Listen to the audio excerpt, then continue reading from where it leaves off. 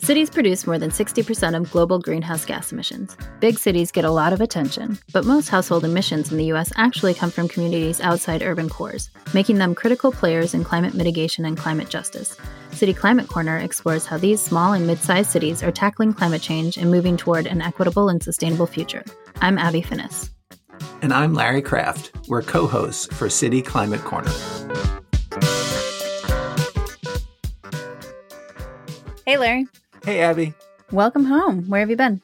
Thank you. It's good to be home. I have been in Germany for a bit over a week, and this is with a delegation of other legislators, commissioners, and other folks from the private community on a kind of clean energy climate exchange that happens with the German government. It's been happening with folks in Minnesota for about the past 10 years, and I think you've been on one of these in the past, too. I've been on 2 of these in the past, yeah. Yeah, it was fantastic. I mean, we saw folks in the North Rhine-Westphalia region. We started out in Dusseldorf and then went to Saarbeck, which was really cool. For a community of 7,500, the stuff they're doing is just amazing. And then we were in Munster, and then we finished up in Berlin.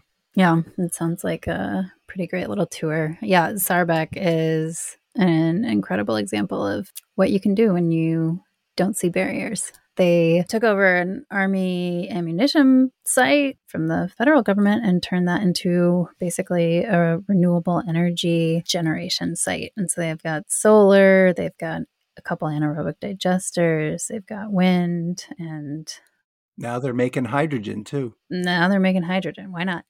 And yeah, when I was there, I think they were exporting over 300% of the energy they use. That sounds about right. Yeah, it was great. And there's 7,500 folks doing just some great stuff. I will tell you this, Larry. I don't know if you know this, but the solar on residential homes in Saarbeck, what they did is had students go to each house and tell them what their solar resource was and ask them if they wanted to participate in solar. And I think they have something like 25% of homes that have solar on their roof. It is very familiar because I took that idea, brought it to St. Louis Park, and we did a similar thing.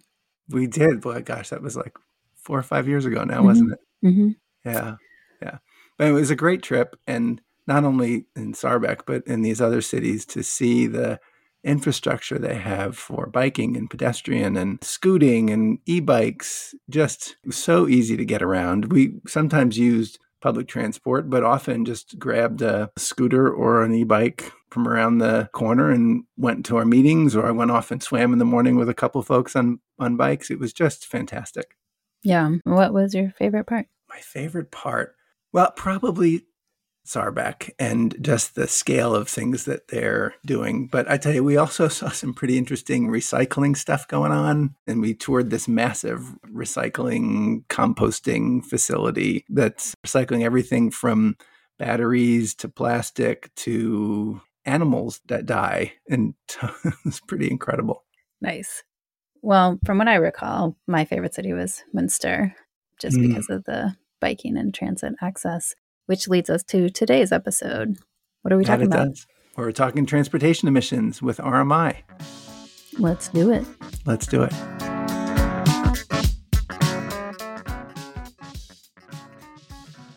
Today we are speaking with Anna Zetkulik and Miguel Moravec of RMI. Welcome to City Climate Corner, Anna and Miguel. Why don't you start by introducing yourselves and tell us about your roles at RMI? And Anna, let's start with you. Thank you so much for having us. I'm Anna Zetkulik. I'm a senior associate at RMI.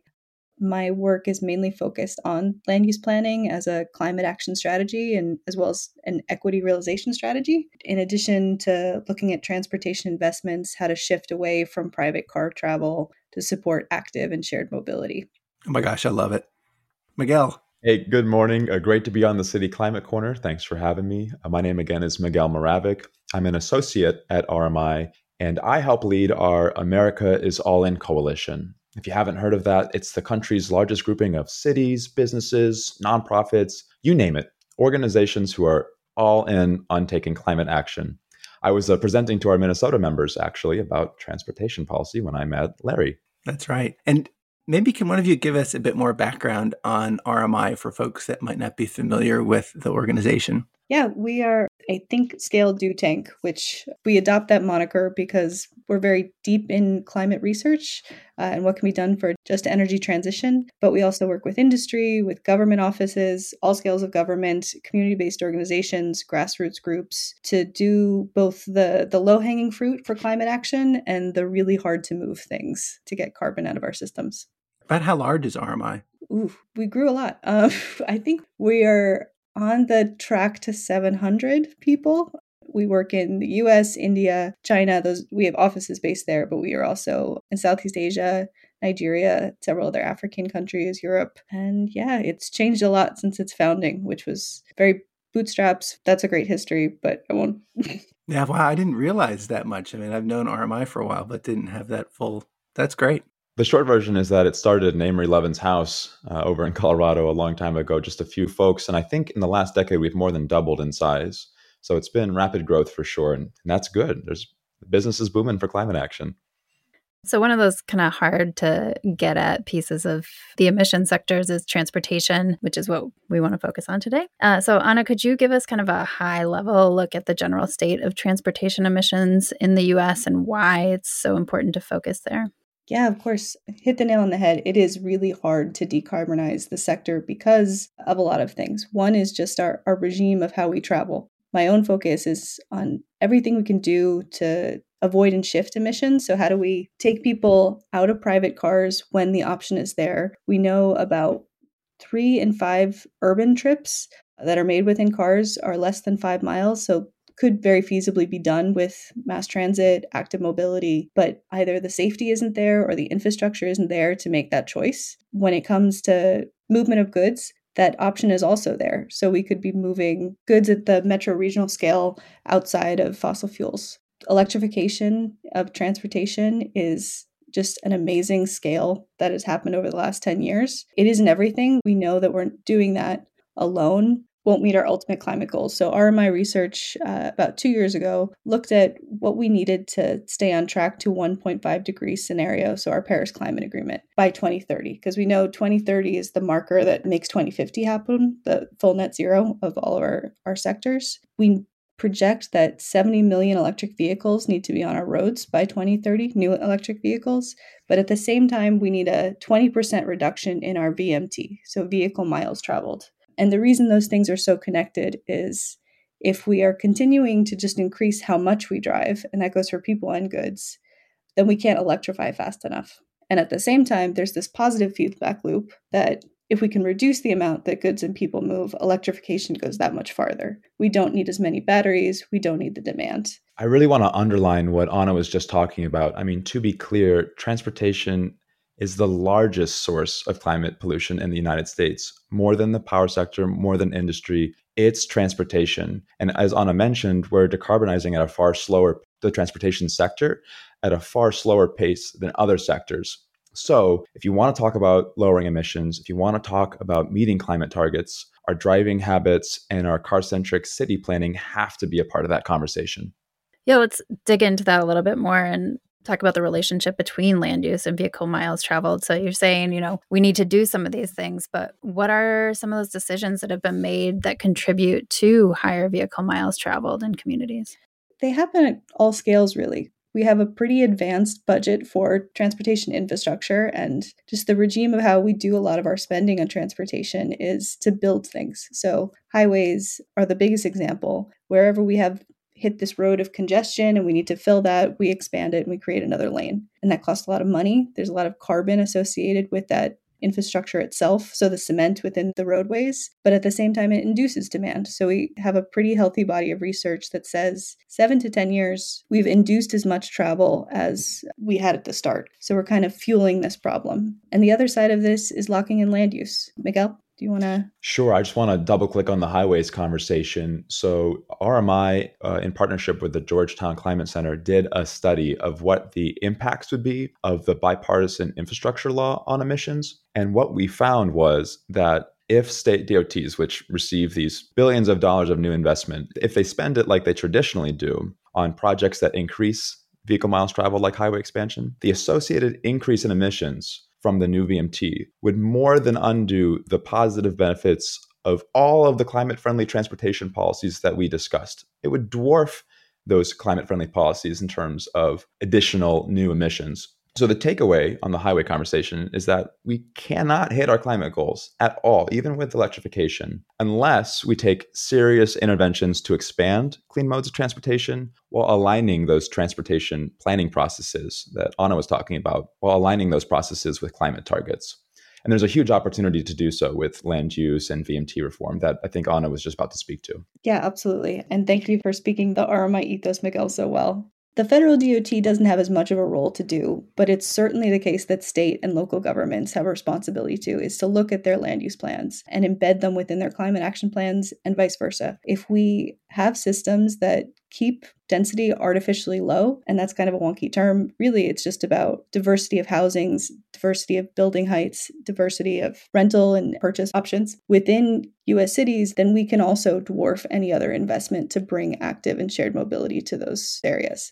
We know that about 70% of US cities are enforcing exclusionary zoning policies. So just single family detached homes where there's this wealth of amenities. There's parks, there's schools, there's transportation options. And that's causing a lot of harm in a lot of ways. One is clearly the emissions. So we're not making the most of where our shared and active mobility infrastructure is because we don't have enough housing. We don't have different price options for that housing within metro regions. We know there's clear equity implications to this. It makes housing affordability that much harder to achieve because we're keeping our supply low. We're pushing or kind of seeding any organically affordable housing out to suburbs. We're pushing development there. And you can really see it. So where do you think most of the townhome developments are happening in your area? It's kind of on the periphery. There's some examples where it's happening in downtowns because we're using land use reform to allow this diversity of options. But if we don't see the correlation between where people can be and the infrastructure we create for climate-friendly transportation infrastructure, again, we've lost sight of the goal and taken ourselves off that trajectory. So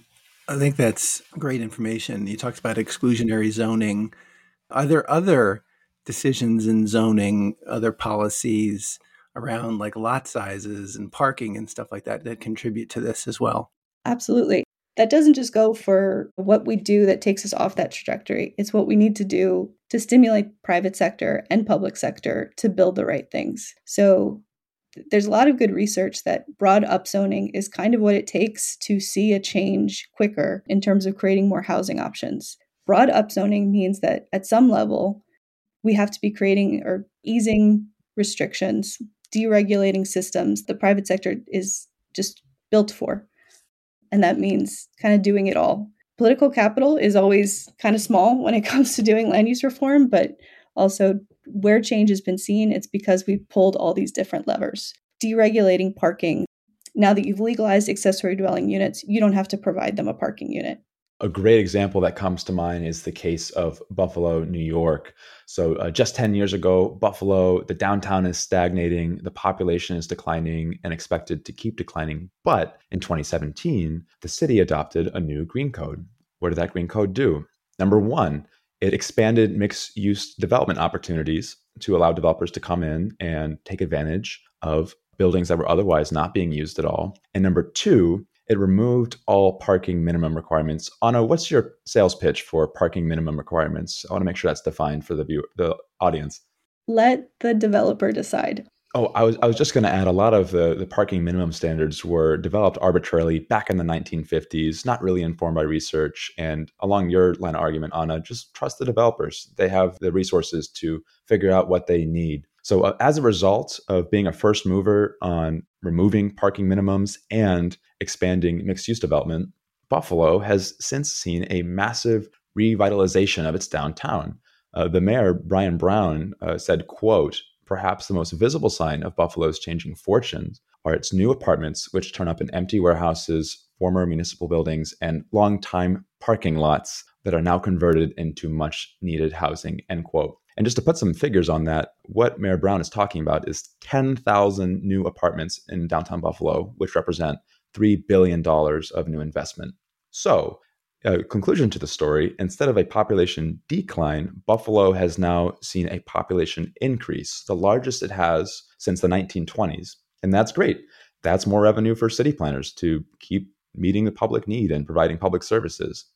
And I know this is sort of a spoiler, but Larry just authored a law where parking reform was absolutely an encouraged mitigation option. Exactly, Miguel. You underlined two big things there. One, reducing the amount of surface parking that has to be out there made space for different redevelopment options. But it also really brought down the cost of building those buildings. So we saw a lot of more affordable housing units pencil out because they didn't have to dedicate space to parking. That same application of different policies working together, reducing lot sizes, reducing building height minimums, making it that much more likely that different plex sizes can pencil out. In Minneapolis, there's this really well known for being the first city to end exclusionary zoning at the city scale. But the permitting, the data that's come out of it so far is it's not the huge uptick that the city wanted to see for different types of building. And how they're responding is to just appreciate what other many options are on the table for us to be that much more likely that developers respond, that community land trusts see this opportunities for them and create more diverse housing. City of Memphis looked their building code and their fire code, what were within those regulations that were preventing smaller housing options. So they looked at their street sizes, if their streets could be a little thinner, so that developers could put that much more housing at different sizes. Looking at things like how much yard had to be a part of the property, being able to compensate with green space that the city owns adjacent to housing, just looking at things at a more macro scale so that cities can do those micro things in terms of housing. These kind of things, what applicability do you think it has? I mean, certainly you talk about Minneapolis, and that's a little bit of a larger city. But these things also decisions relevant for maybe a suburb or a smaller city that's 50 to 100,000. Can they see some of the same benefits? Absolutely. One, suburbs don't exist in a vacuum. Metro regions are full of suburbs, and if city and their adjacent suburbs don't see themselves as a system, then they could be putting regulations that ripple into the other jurisdictions. So one of the biggest problems with putting land use reform into a climate action strategy is because climate action strategies tend to happen at the jurisdiction level. So City of Austin has a VMT reduction goal of 20% within their climate action plan, but most of their trips are happening outside of the City of Austin when it comes to commuting. So if Round Rock doesn't talk to Austin when they're thinking about their housing plans, then they could be negating each other. Exclusionary zoning especially is something that has very big ripple effects. When it comes to what also often get called as retrofitting the suburbs, people want to live in suburbs too. There's a lot of great amenities. There's school systems, there's park systems. If we don't create diverse housing options within suburbs, we're also not making the most of the transportation investments there. There's always that trade-off that suburbs will increase VMT or decrease VMT depending on what their built environment already looks like. But if we don't see those as interconnected systems, then again, we miss our goals. Yeah. What kind of examples do you have where suburbs might work together or work regionally? Because, there may be suburbs that are concerned about putting these restrictions in place because the neighboring suburb doesn't have it and they might get the development. So what are some ways that they could maybe work together or work with regional entities to address these land use issues? I think the best example I can give is how Pittsburgh runs their climate action plan. They have, I think, about the 12 adjacent jurisdictions as part of that system. So what decisions does the city of Pittsburgh make that would affect them and vice versa? A great example that Pittsburgh gives is the city itself has been shrinking for a few decades, but they're actually seeing a lot of growth in their exurbs. So why have they ceded a lot of that development to outside the city when most of the jobs and the amenities are within the urban core? Asking that question and making that climate action plan happen at the metro regional level as opposed to the city's jurisdictions have been able to achieve things like looking at their zoning, looking at their mobility system, expanding their transportation systems so that it's working with the suburbs, collecting data at the metro regional level to understand where those commutes are happening, who's being left out from those commute systems, and again, seeing that at the macro scale. Yeah, I think that it's a really important point to think about that at the macro scale. And yet, a lot of the local authority resides with the entity. Are there different tips? What are some of the strategies that you would suggest for some of these smaller communities, whether even, suburban communities or even regional economic centers in more rural places? On the whole, they're not too different. Just deregulating what you can build so that you're allowing a diversity of housing options isn't exclusive to cities by any means. Suburban communities often have downtowns as well. They have main streets. They have options where if you are living within those daily commutes near a market, near your job, near a park, you can have the same VMT as what you would get in a downtown city. A lot of the reason RMI looks at state government as where land use reform can occur is because it kind of takes that decision making at the state level to see that upzoning happen in real time, to see the built-in private sector respond. We're taking a quick break to say if you like what you're hearing, please support us via a tax-deductible contribution at the Support Us link on our webpage, cityclimatecorner.com. You can also become a monthly supporter and get a cool gift by going to the Patreon link, which is the P in the social media menu in the top right of that webpage. Thanks. So beyond kind of regulation, what are some other strategies that cities can utilize to reduce emissions, not just VMT, but maybe kind of hand in hand? There are so many levers to pull to reduce transportation emissions, especially beyond just thinking EVs. So, one strategy is transit expansion and service improvements. You could go to micromobility, looking to make sure you have the infrastructure to accommodate e-bikes and bike sharing. You can go even further and start talking about infrastructure improvements like roundabouts and other infrastructure that reduces conflict intersections and idling, which is one of the dirtier forms of being in an automobile. So that's just a few of the transportation levers available. Anna, do you have any to add? Yeah, we can price things differently. If we provide all this free parking, we're incentivizing having a private vehicle. We're losing space within our cities that we could be giving to that active mobility infrastructure. It doesn't make sense. We price everything else. So why would we create this free amenity that only serves people with passenger vehicles? This is especially true on highways as well, where some states like New York are leading the way in incorporating a congestion pricing in downtown New York City to give a fair value to the congestion that is reflected live on roadways.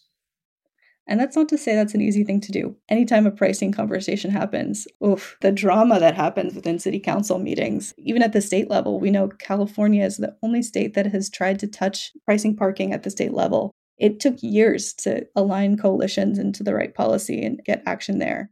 Electrification is also out there for cities, and a lot of the research we do within RMI is showing that interconnection, reducing the amount we drive at the same time that we clean those trips that are left.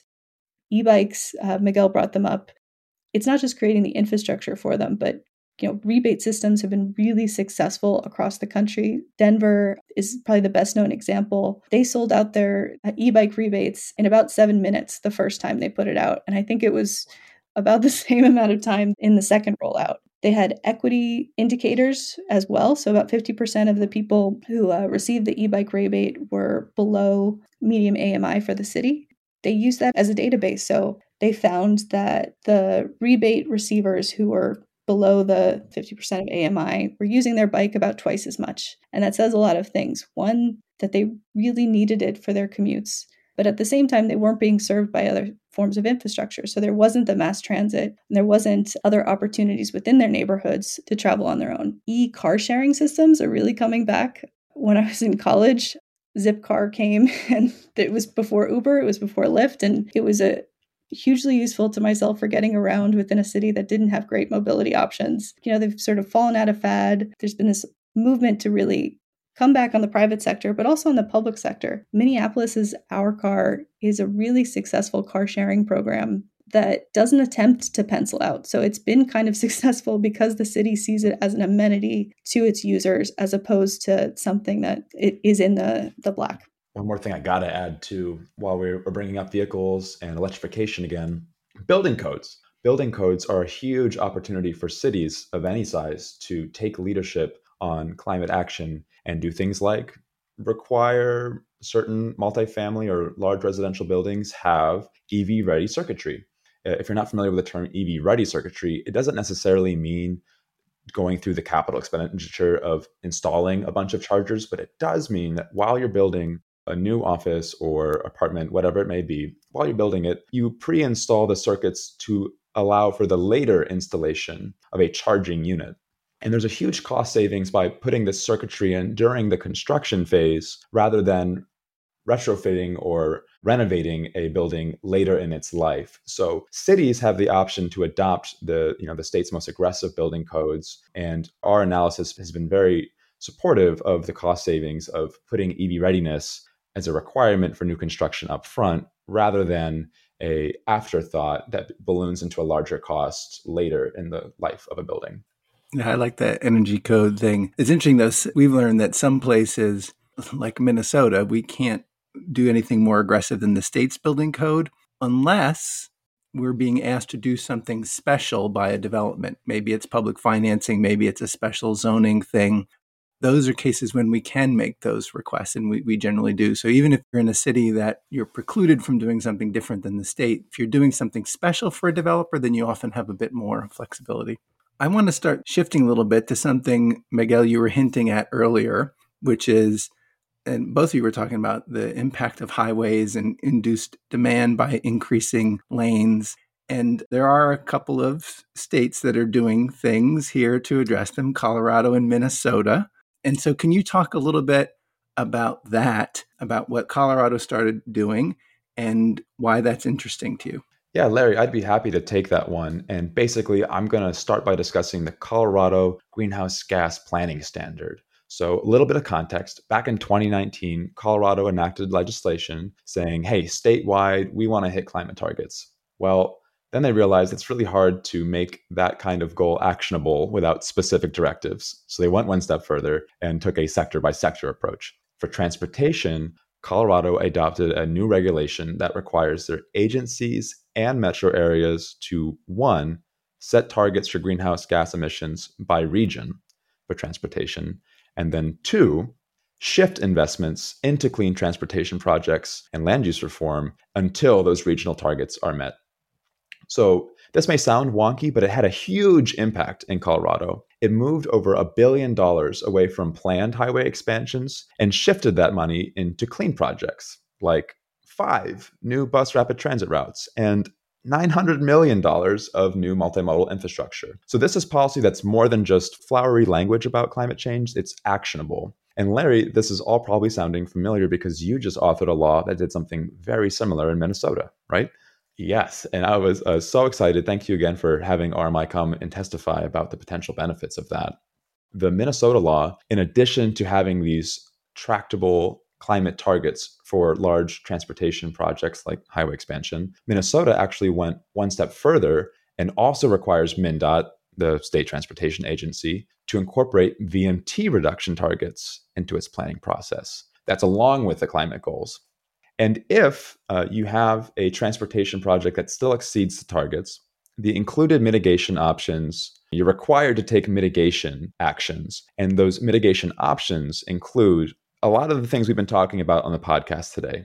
That's land use reform, that's parking management, transit expansion, all things proven to reduce emissions while making cities a more desirable and affordable place to live. And Miguel, you did some financial analysis, RMI did some financial analysis on the benefits of this approach of enabling MnDOT to hit the VMT reduction targets. Can you kind of give an overview of the savings that we could potentially see? Because I found that just astonishing. I would be very happy to do that. So our RMI analysis found that Minnesota would see $91 billion of benefit between now and 2050 if they achieve the 20% per capita VMT reduction. The 3 things I'd really like to highlight from that analysis is, number 1, as Larry refers to it, the green little secret of climate policy is that there are so many co-benefits. So yes, there are huge climate benefits and reduced damages to real estate and agriculture, but our analysis showed that there's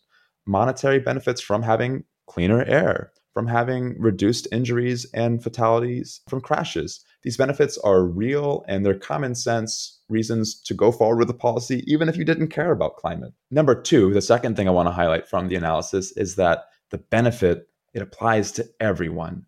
The average Minnesotan household would save up to $500 by 2030 just from reduced costs on gas and maintenance alone if the VMT target is met and you could take more convenient modes of travel to basically 1 in 5 of your trips per week. And that makes sense if you think about it. Less trips in passenger vehicles translates to less congestion, less pollution, and of course, more savings. So third, the last thing from the analysis that I want to highlight today is just that the magnitude of the benefit is enormous. $91 billion of savings by 2050 makes for an average annual benefit of $3 billion per year. For scale, that is larger than the state of Minnesota's entire coal and natural gas market in 2022. And if you're skeptical of the size of these savings, it's not just us at RMI who are pointing it out. Look at the American Lung Association. They just released a report last month that there would be not 90, but $978 billion of public health benefits if the nation, the United States, hits zero emission cars and zero emission electricity by 2035.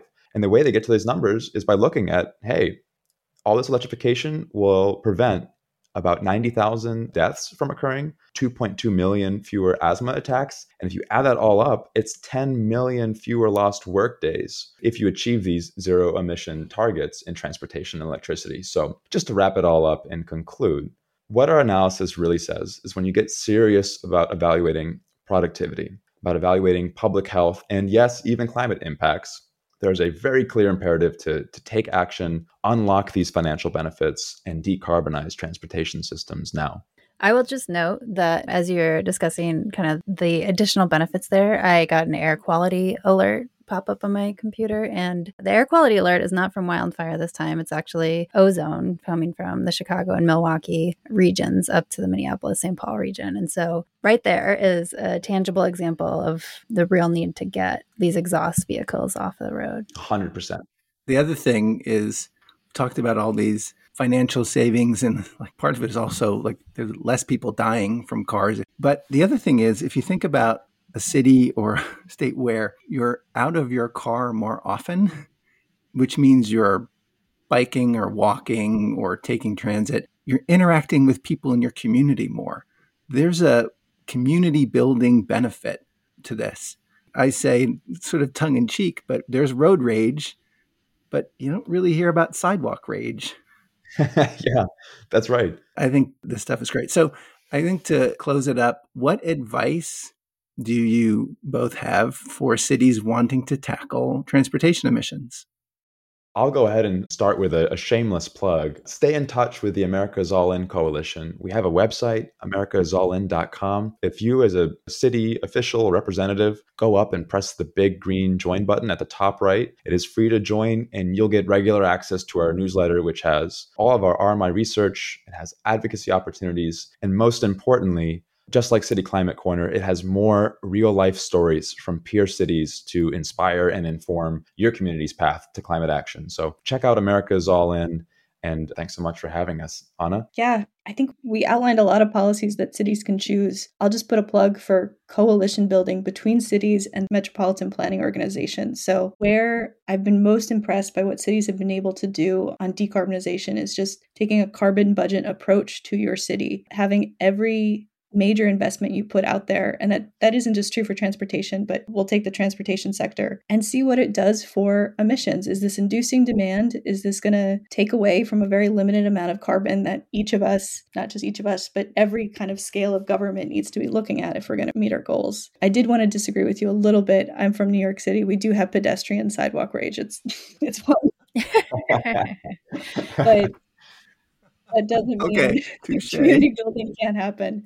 And Just one other benefit out there that we know active mobility has a huge financial piece in there when it comes to what it means for a higher quality of life, for not being so dependent on healthcare systems. There's some great studies looking at that specifically because it's a benefit that we haven't fully appreciated. And if we saw that within that system as well, carbon budgets are one thing, but like looking at the health scale of what these things do for one another and the financial implications to government systems if active mobility was incentivized, and the first indicator of whether or not a project pencils out. Great. Well, hey, thank you both so much. This has been super interesting. Thank you for having us. Abby, Larry, thanks so much. Great to be with you all here.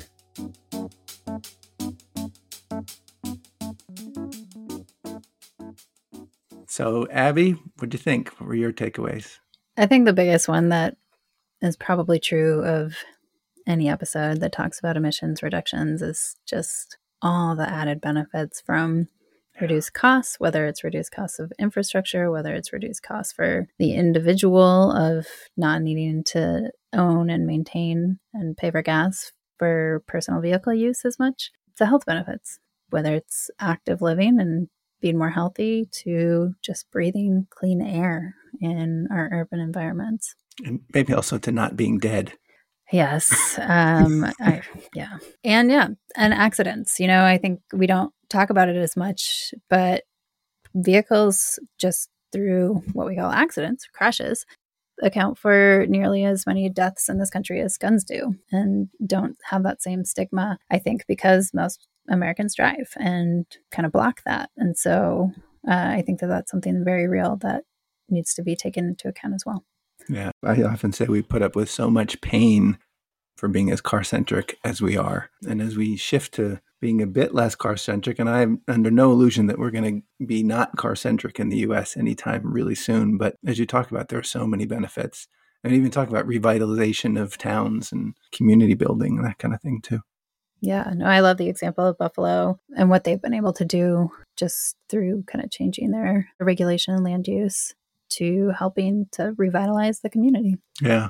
I also am very interested in this concept of, they called it upzoning, where you make it so that, we've had this, zoning is such a long history of and origination in racial exclusion, but being able to allow more than just single family zoning everywhere, dual or quad, which Minneapolis did, but I think Washington State just did it statewide, which I think is so many benefits. But it's also, if you think where we're going and where we need to keep emissions down, it's a way of increasing density in an intelligent way. And there are benefits from emissions to less sprawl, less taking farmland out of production, all kinds of things.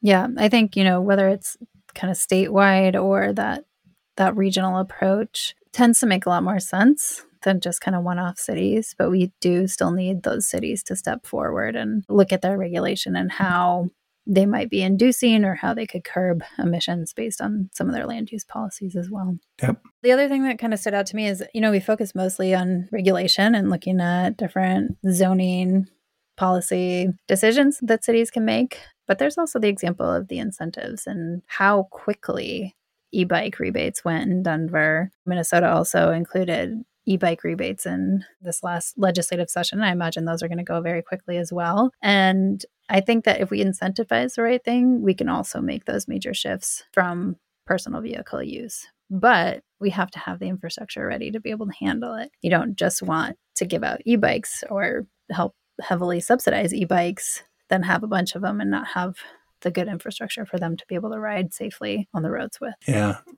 good point. And interesting, since session and since we put all this stuff in place, I think I've gotten as many questions about the e-bike incentives as anything else. Yeah, I think there's an appetite for it. Cars, trucks have been getting bigger and bigger and bigger, but I do think there's a strong appetite for smaller, more convenient local transportation options. Love it.